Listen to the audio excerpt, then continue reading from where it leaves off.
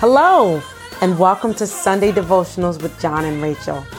We're so honored to have you join us as we explore God's truths and get to know Him in a more authentic and intimate way.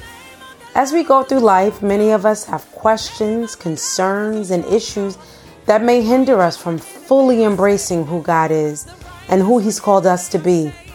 These devotionals are designed to help us navigate life and all that comes with it, learning and growing in God. So pull up a chair and grab a cup of coffee, or in my case, tea, and join us as we fellowship. I came across this article in the New York Times, and it was entitled, How to Hug in the Pandemic. And when I saw it, I was like, okay, hold on. This is something that you grow up knowing how to do. You know, babies hug. Animals in the animal kingdom hug. You know, it's just an innate thing that now we have to be careful about. We don't realize the importance of this sense until we're not able to do it. So one of the things that I was thinking about is, as you guys know, I do chaplaincy ministry.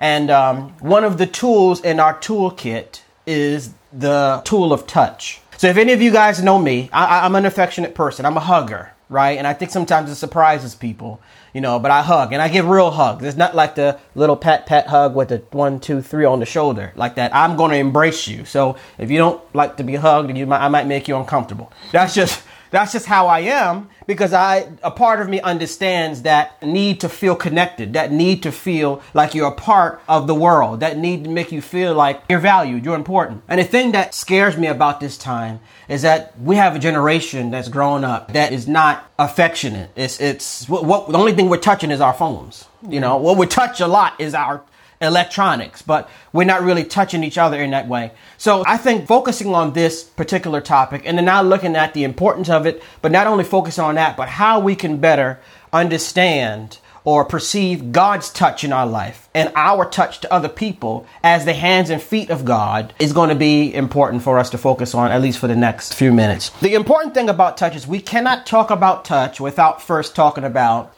the source of touch, which is our skin. Many of us know this is not biology, but we got to give you a little background just so we can connect it spiritually. Your skin is the largest organ in your body, right? Your skin is very important. Our skin allows us to be able to interact with our physical world and at the same time keep our internal and critical organs safe, right? So from your skin, you can detect pressure, you can detect textures, you can detect temperature, shapes, sizes of things. So even if you can't see, if you can't hear, whatever like that, you can perceive through your touch and through your skin, you know, what you're dealing with. The skin has these receptors all over our body. But the beautiful thing about our skin is that it covers us, right? So our skin is our covering. So you can say that physical touch is possible to be perceived throughout your whole being. Without our skin, our vital organs would be exposed. And we will be exposed to all types of threats and dangers. So any breaking in the skin that would potentially cause harm to our internal system, God designed our skin to repair itself, right? And it made me think about the whole idea of Christ. And this is why it's important to really dedicate yourself to understanding all that comes with salvation, to all that comes passively through the work of Jesus Christ in our lives. Right? So salvation is not just, I gave my life to the Lord and I'm going to live for Him. And that's the only benefit. The benefits are His protection. The benefits are just like our skin and our covering. He's supposed to cover our lives and cover our spirit man and cover us to keep us and keep our hearts shielded from the threats of anything outside of that protection. So there's a scripture in Romans 13 and 14, and it says, but clothe yourself with the Lord Jesus Christ. And there's another translation that says, put on Christ, right?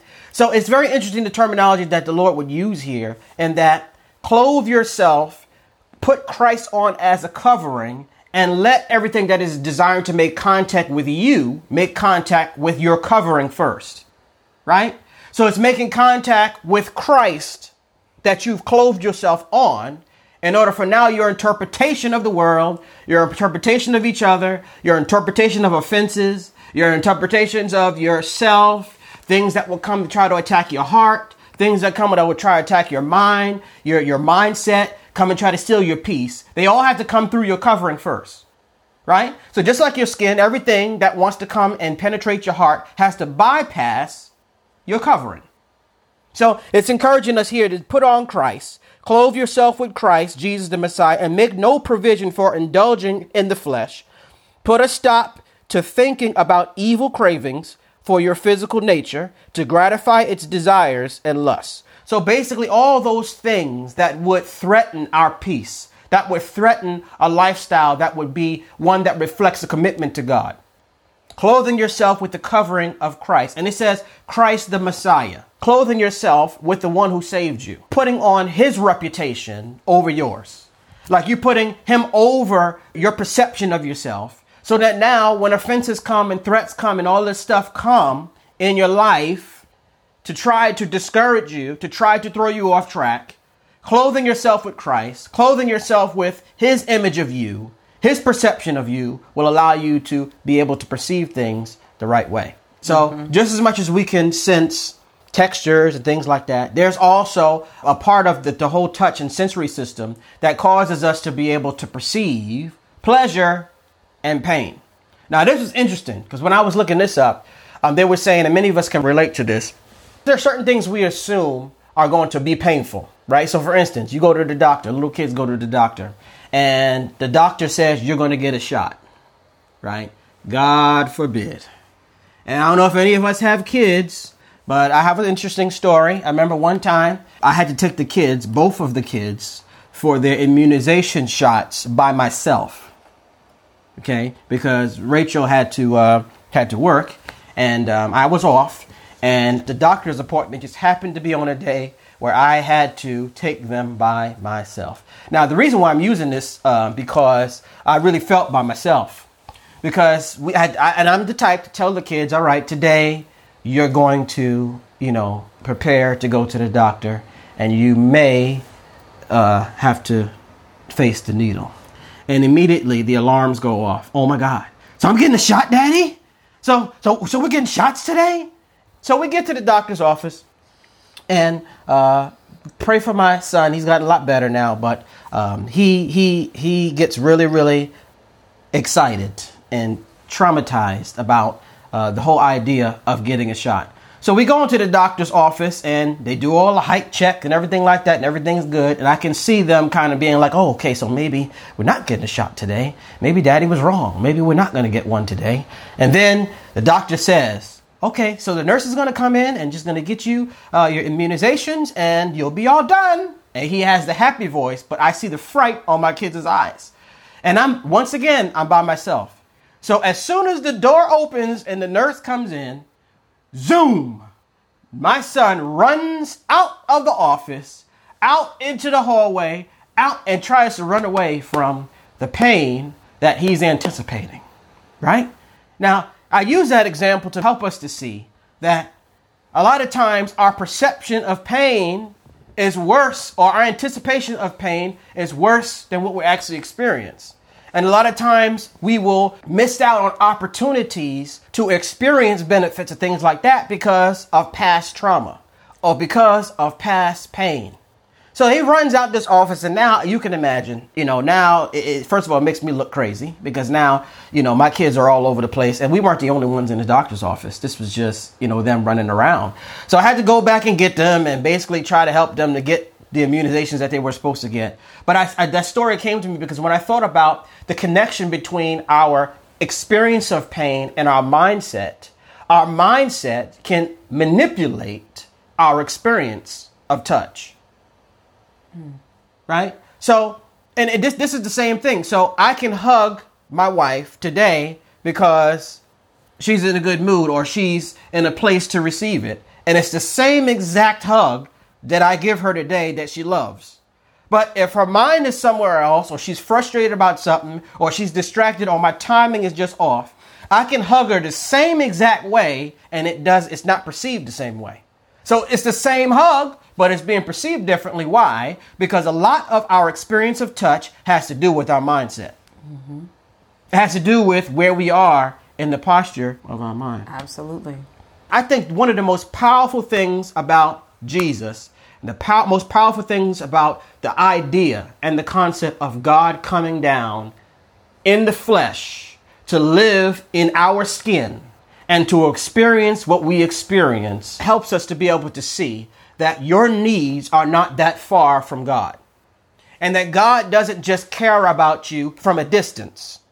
God cares about you extremely intimately, so much so that he would put on your skin and die for you. Matthew 8, verses 1 through 3. And I'm going to read this in the easy to read Bible.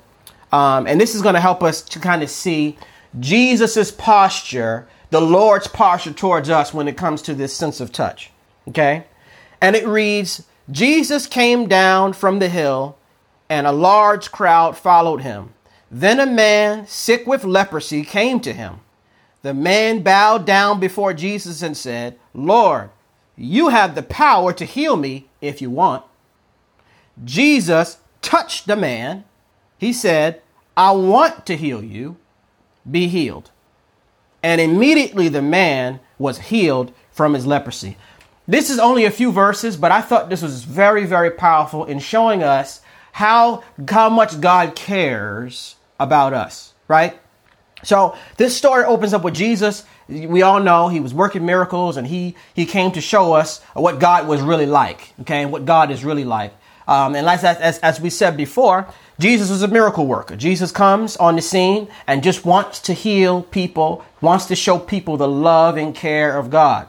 So he's coming down. He's become really, really popular at this particular point in this story. And there's a man who is quarantined because he has a disease that no one is supposed to touch him. He has a disease that quarantines him from society. Okay. Most time leprosy, now we that know about leprosy, is not a common disease anymore, at least on this side of the world. But it was a common disease at that particular time where people's skin would fall off and they would be disfigured and things like that. And it was very, very contagious. Okay. It was such a debilitating and ostracizing condition that you'd have to scream out when people got within a certain distance of you, unclean, unclean. Okay. I'm dirty. Don't come near me. It was an isolating disease, right? Jesus, being a rabbi or a priest at that time, was not permitted to touch anything unclean. Okay? Jesus, God in the flesh, is holy. He is not supposed to be touching anything, let alone anybody who is advertising the fact that they are unclean. Now, if Jesus has the power to heal any way he wants to, what stands out to me in this particular story is the fact that the man comes to Jesus, most likely we can assume out of respect for his own condition and his own position. So he doesn't come up to Jesus and grab him. He comes, and the Bible says that he comes before Jesus and bows down before him at a distance and says, Lord, you have the power to heal me if you want to. Meaning that because this man had a condition that would require distance from everybody else, he is leaning on the willingness of the Lord to do something for him that he probably doesn't deserve. Many of us can see ourselves in our lives where we prayed and asked God, Lord, I need something, from you. And the condition that we're in is so isolated. I thought this was powerful because, look at the season that we're in right now, right? So many of us are lonely and afraid and isolated right now. So many of us are physically isolated, and sometimes that makes you feel isolated from God. You're isolated from church, you're isolated from those things that would draw you closer to a sense of community. Just think about this man just coming and seeing an opportunity to be made whole. And he courageously comes up to Jesus and says, if you want to, you can heal me. Now, the next thing that happens, I think, is one of the most beautiful things about this text. Jesus touched him. Jesus touches this man and says, I want to heal you. Now, the question that came up to me when I was reading this was Jesus touching him necessary to heal him? Was Jesus putting his hands on this man, risking getting contaminated from this man? Was that necessary? No, because Jesus can speak a word and heal people. Jesus could have just waved his hand at the man or said, go on your way. He did it before. Go show yourself to the priests. The 10 lepers come to him and he speaks a word. And as they go, they're healed. But in this instance, Jesus makes a point to touch this man and says, I am willing to heal you. Be healed. And the Bible says immediately the man was healed from his leprosy. The question about the touch in this particular instance and how we can feel connected to God is a lot of times we are questioning God's willingness to move on our behalf. We question God's willingness. And when we're faced with mistakes that we have made, the problems that we have caused ourselves, issues that we have gone into because of things that we've done, and we pray, Lord, help me out in this situation. Lord, if you want to, you can help me. Lord, if you want to deliver me, you can do it. And a lot of times what we tell ourselves is we go with this guilt battle and we tell ourselves, if the Lord wills. And there's no confidence in God's willingness to be God for us in a situation that we have gotten ourselves into. And I tried to think about that. And I'm like, a lot of the stuff and a lot of the negative things that happened to us, it wasn't because God did it. It was because of the sin of man. Whether it was my fault or some other sinful person, the stuff that I've gone through was never God's fault. And if God didn't care about me to the point of getting involved in my situation, and God didn't care about me to create a whole idea of prayer where we can connect with heaven for earthly issues, I'm insulting God by saying he's not willing to do it. This man who has a contagious disease courageously comes before the Lord and says, if you want to, you can heal me. And Jesus' first response before he even says yes is he puts his hands on him. The Lord is putting his hands on all of us before he speaks to us. And what does that touch mean? That touch means I'm not intimidated by your problem. That touch means I'm here with you. Like I said before, in chaplaincy ministry, one of the things when you're seeing people in the most tragic situations, you're seeing people with situations that you humanly cannot fix. And the first thing that you think about is first, what can I do in this situation? What can I'm here, but what can I do? And when the words don't come, there's nothing like a hand on the shoulder or a loving rub on somebody's back or just an embrace to let them know that you're not alone. In the same way, before, a lot of times we are looking to hear the Lord's voice, but we don't perceive his touch first. He's not always speaking in a way we can hear. Sometimes he's not speaking at all. Sometimes you can't hear him. He's just there. And if we can't perceive the presence of his touch in our lives, a lot of times we'll misinterpret the situations that we're in. He touches this man because he's not intimidated by his problem. He touches this man and says, I'm willing to risk being contaminated by what you're afraid of to heal you. I just think that's a beautiful thing. The Bible says immediately he was healed. But that healing, I believe, was deeper than just a physical ailment. I see that healing. The Lord Jesus touched him and said, I'm willing. Just imagine the emotional healing that man received, that everybody else is running away from me. And I haven't been touched by someone who actually acknowledged me as a person in so long. And the Lord of Lords, Jesus Christ, puts his hands on me and says, everybody else has forgotten you, but I haven't. Everybody else is afraid of what you got, but I'm not. Everybody else is looking at you like you are a walking virus, but I'm not. I'm going to put my hands on you and let you know first I'm willing.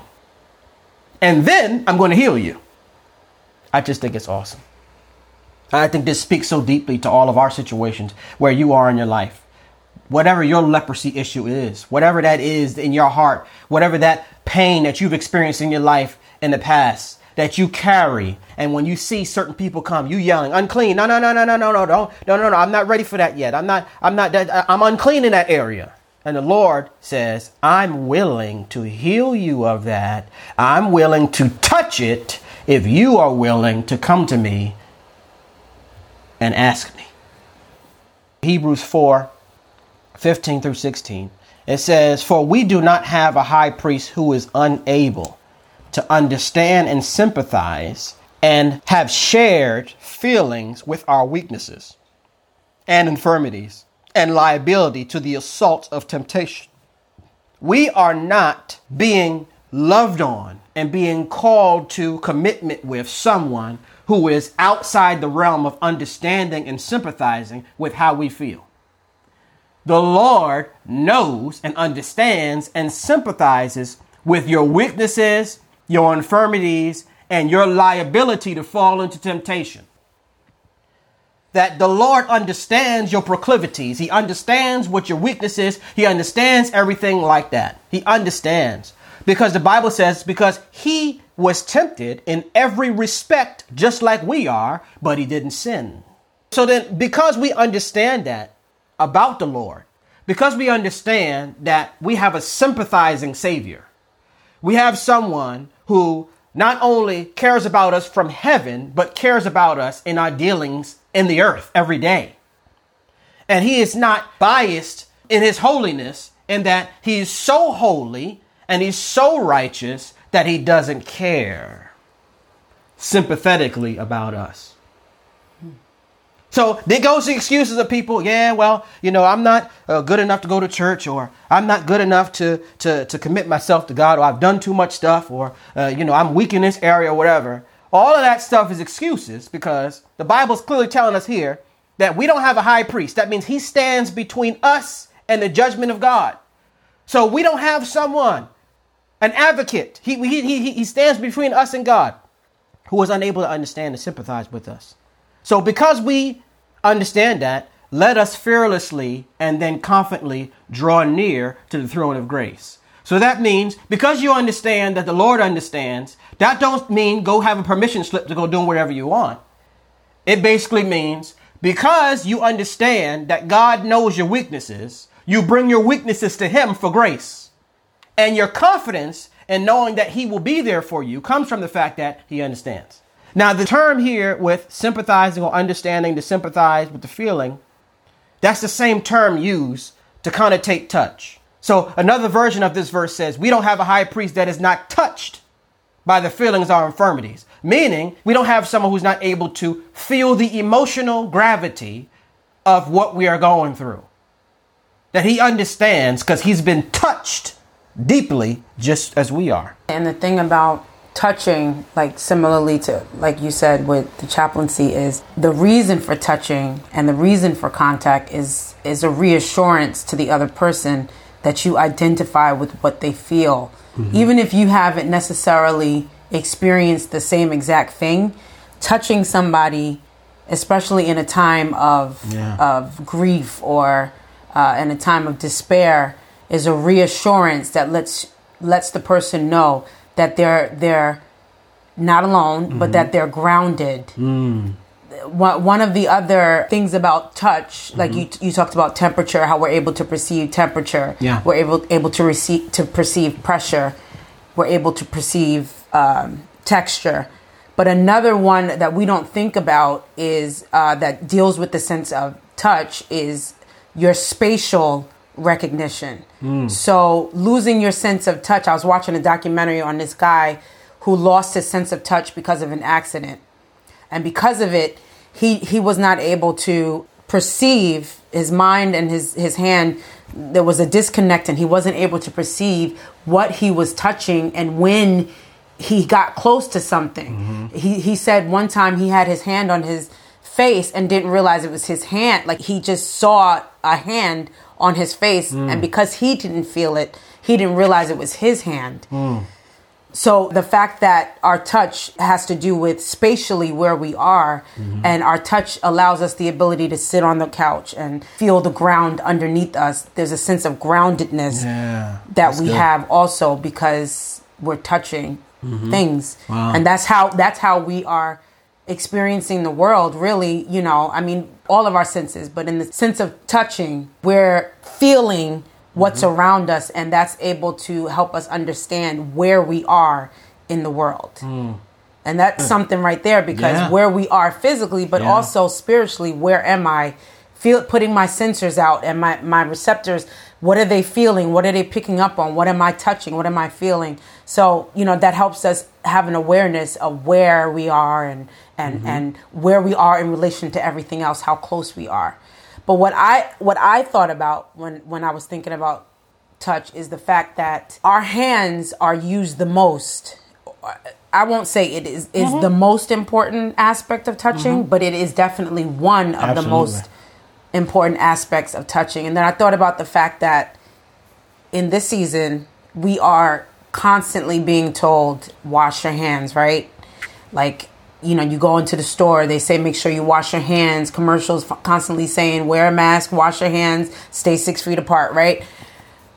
But what is the importance of washing your hands? If our hands are primarily what we use to touch, then it is important, it's vital that we wash our hands so that we are, number one, not potentially contaminating ourselves, but that we're not contaminating what we touch, right? Like, we wash our hands when we come in the house and when we touch doorknobs, because we've come in contact with the germs that have been on those surfaces that we had nothing to do with and that we didn't have prior knowledge of. You go into the supermarket, you don't know who touched what you're touching before you. So that would be why you need to wash your hands, because you're coming in contact with it. Now you're touching something that somebody else has touched. So I thought about the fact that just like in the natural, so it is in the spiritual, God is requiring us to wash our hands as well, because there are things and people that we are required to handle and will be required to handle. So our hands must be clean. And the thing about hands is they represent what we do, right? They represent our livelihood. They represent who we come in contact. Like our hands represent our actions. In the scriptures, a lot of times, clean hands and a pure heart are always paired together, right? So he that hath clean hands and a pure heart. So that means if I'm cleaning my hands, then my heart also needs to be purified, because what is in my heart translates into what I do. And it'll translate into what I touch and how I do what I do. And if we're not in a place where our hands are clean, then what we touch, we can potentially contaminate, and it could be detrimental to not only us, but other people that will come in contact with it later. So that thought came to me when I was, just meditating on the fact that we touch. I mean, I know you dealt with us feeling, which is a part of touch, right? Our sense of feeling and feeling God and his touch and his presence. But also just keeping in mind what we touch and what we do with our hand, right? I thought about the example because, I'm always thinking about like examples. Analogy. Because the analogies are how I understand. Yeah, like it equates things and it sort of translates a concept into everyday life. So I'm always thinking of examples to help me understand. So I was thinking about the fact that you ever either been eating or cooking or doing something that involves your hands, and sometimes you don't realize what is on your hands, right? There's been times I've eaten something or cooked and didn't realize what was on my hands. And I went to do something else. And when I did that something else and came in contact with that, I ended up staining what it was that I touched after doing what I did. And it would be something quick, like, I'm eating this, but let me just, my kids asked me to button up their shirt or, something like that. And I don't want to take the time to wash my hands from one action to the other. So because I didn't take that time to wash my hands after eating or cooking, and I went straight to the next task, that next task got affected by what I did prior. And you probably looked at your hands and didn't think that. Right. Yeah. You look at your hands real fast. You do a once over. Okay, they're fine. I don't see any major, there's nothing noticeable. But how many times, and this is the true test of whether or not your hands are clean. You ever wore white? and put your hands on your clothes, your skirt or your shirt, you'll find out real fast how clean your hands really are. So just again, keeping in mind and thinking about the fact that our hands, the cleanliness of our hands and how it translates into what we come in contact with after is something like, to me, it's vital. And just remembering the fact that we are to clean our hands. James 4, it says, come close to God with a contrite heart, and he will come close to you. Wash your hands, you sinners, and purify your unfaithful hearts, you double-minded people. Now, the thing about washing your hands is the fact that you can't wash your hands one time and expect them to stay clean forever. It's a constant thing, because you can't expect your hands to stay clean from washing them in the morning and you're going about your day, coming in contact and doing other things. There's a constant need to wash your hands. And along with washing your hands, there's a constant need to purify your heart. We're constantly coming in contact with sin. And our hearts and our hands are constantly presented with the threat of dirtiness and germs. Contamination. So we have to cleanse our hands and our hearts so that what we touch, because if we're the hands of God in the earth, that means we're responsible for what we touch. And if we're touching with our germs on our hands, and we're touching those people that we're coming in contact with, that we're supposed to impact and touch in a positive way, and they get sick from our germs on our hands, the blood is on our hands. So, I that was something that I just wanted to... No, that's powerful. And may we all become more aware of the Lord's presence in our lives and the Lord's touch in our lives. And most of all, Lord, I pray that even as we seek after you, that we posture ourselves with clean hands and a pure heart, so that we might be the touch that you want us to be to other people. Lord, this is our prayer. In Jesus' name. Amen.